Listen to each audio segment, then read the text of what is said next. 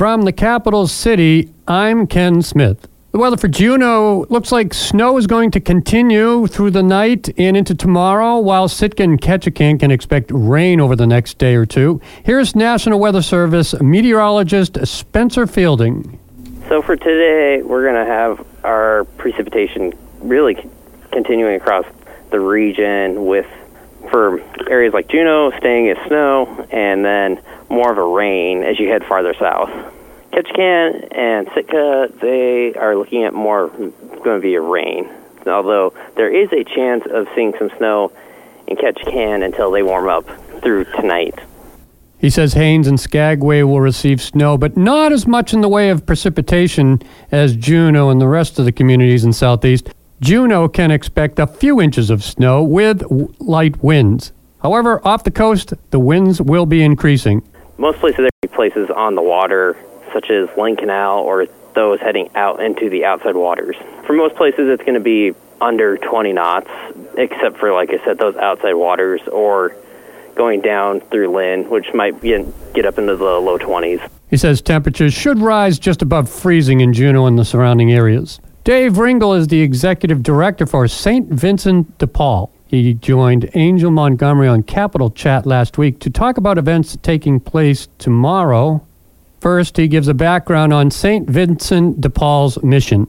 Well, St. Vincent de Paul is a charity organization. We provide aid to people. That can be food, that can be utility assistance, that can be rental vouchers. But one of the things we do is we have 26 shelter rooms and 75 low-income housing units in our community. So we work primarily with families and vulnerable seniors to get them off the streets and into housing. And then once they're in our shelter, we work on getting them into long-term rentals, and we're working hard to end the challenges of homelessness here in Alaska and in Juneau particularly. Ringle says if you know someone struggling, direct them to the Tuesday event. We have services on Teal Street at both the Glory Hall and St. Vincent de Paul. We have services downtown, and it happens on Tuesday, January 31st. From 7 to 10 at Marine Park, there will be a breakfast, and there will be bags containing toiletries, socks, other clothing, and some gift cards, so that if people wish to come, they can submit their name confidentially, and they can get some hot coffee, some breakfast. All day at the Glory Hall, they will have the same program going on. Our hope is to get some bags to other places in the community, St. Vincent de Paul, of course, but also Family Promise over in the Jordan Creek Mall and some other agencies like Polaris House downtown, Front Street Clinic buildings where people who are homeless come. The events will be at Marine Park from 7 to 10 a.m., Glory Hall all day, or St. Vincent de Paul from 9 to 4. In the last year, Ringle says there's been a unique grant to offer relief. And what we're amazed at is how many people hear about it. We're living in cars or living in unsafe situations, and we've actually managed to get over 120, 150 individuals off the street into temporary housing. Our goal is to get them into permanent housing. Absolutely. That's much our housing market, but you've got to start somewhere. And Ringle says they expect to see an increase in homeless people in their counts this year. Given the number of people who are new, who are showing up at the warming shelter and who are showing up at the Glory Hall, there's been a surge in people who were never homeless before. We're seeing is people with jobs who lose their apartments can't find new apartments. We have seniors who have lived in places, their apartment is sold, they assume the situation's the same as it was 20 years ago, and if they don't get help, they end up losing their lease with nowhere to go. We're working on getting those people housed quickly. The longer you wait to get help, the harder it is. Following a drug bust in Juneau last week, another fentanyl-related drug bust took place in Craig. Here's Jazz Garrett with the details. On Friday, Alaska State Troopers, along with the Craig Police Department and the assistance of Southeast Alaskan Cities Against Drugs, executed a search warrant in Craig. The search revealed 116 blue fentanyl pills, powdered fentanyl, and approximately 0.5 grams of methamphetamine. Jacob Sharp, age 31 of Craig, was arrested for one count of misconduct involving a controlled substance in the second degree. Billy Anderson, age 60 of Craig, was arrested for 2 counts of misconduct involving a controlled substance in the 5th degree. Both individuals were remanded to the Craig jail. Anderson is held on $500 bail. Sharp is held without bail. The street value of the seized narcotics is estimated to be over $9,000. Coming up on News of the North, the Platypus Mini-Con was held over the weekend at Juneau Public Libraries. Juneau City Mayor Beth Weldon outlines a very busy agenda coming up for the Juneau City and Borough Assembly of a Whole meeting tonight. And COVID, it's a leading cause of death in children and young people in the U.S. and the lingering effects of the pandemic on children's learning as well. Those stories coming up on News of the North. Welcome back to News of the North. The Platypus Mini-Con was held over the weekend in Juneau at the public libraries. Board games were played for prizes Saturday in Douglas and Sunday in the Valley. Usually, there is one platypus gaming convention per year. But due to Centennial Hall being closed for renovations, they decided to have a mini-con over the weekend and a second event later this year.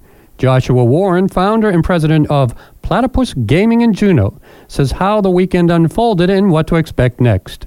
So we wanted to mix it up and have it at both so people could easily come play games. We have had people come to both, which is pretty exciting. Probably the biggest game day at the library we've had. The big convention, this is just sort of a mini representation of it, is September 8th through 10th this year. And then we're hoping to get back to sort of normal days in 2024.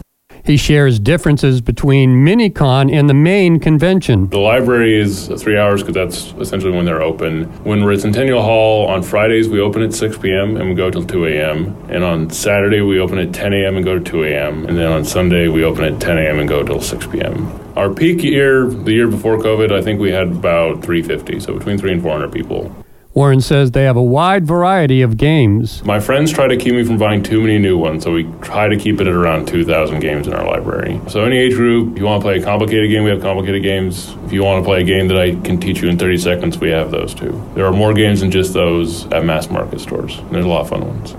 The Juneau City and Borough Assembly of the Whole will hold its second meeting of the year with a full agenda. Mayor Beth Weldon spoke on Action Line Friday. She outlined some of the ordinances that will be presented and also a public hearing for a tourism-related resolution. Up for public hearing is a resolution adopting cruise ship tourism policy objectives from the Visitor Industry Task Force. I kind of alluded to this beforehand. This is from the Visitor Industry Task Force report, and it's just adopting some of its policies, such as 5 ships a day and several other policies attached to it. So that will be up for public hearing on Monday. One of the more high-profile agenda items is the Gold Belt Gondola project at Eagle Crest Ski Area. We also have an ordinance appropriating $10 million to the manager for the Eagle Crest Gondola Capital Improvement Project, and this funding is provided from Gold Belt Inc. And as people recall, that we are in an agreement with them, and they're going to come up with the front money for a percentage of the revenues as that gets in place and starts generating some summer revenues. She addresses some of the priority goals that will be presented at the meeting, including incentives for attracting new hirees to the city. And then we will finalize our FY24 legislative capital priorities, and I just read the top 10. We will also be looking to finalize our assembly goals. And we are looking at an employer-sponsored dependent care account, and that will just be a staff report. And that's the 401k match that I just talked about previously as one way to get people to work for the city. COVID-19 has become a leading cause of death in children and young people in the U.S. ABC's Dave Packer reports. We're getting a clearer picture of the impact that COVID-19 has had on the youngest Americans. Nearly 3 years since the start of the pandemic, a CDC study showing that COVID-19 has become one of the top 10 causes of death in children and young people birth to 19 years old. From the start of August of 2021 to the end of July of last year, the COVID death rate for that group, 1 in 100,000, with COVID the leading killer among all infectious and respiratory diseases. The study promoting vaccination, medication treatments, and proper ventilation as tools to limit infection. Dave Packer, ABC News. Story or a newscast at KINYradio.com. Now you're up to date. I'm Ken Smith for News of the North.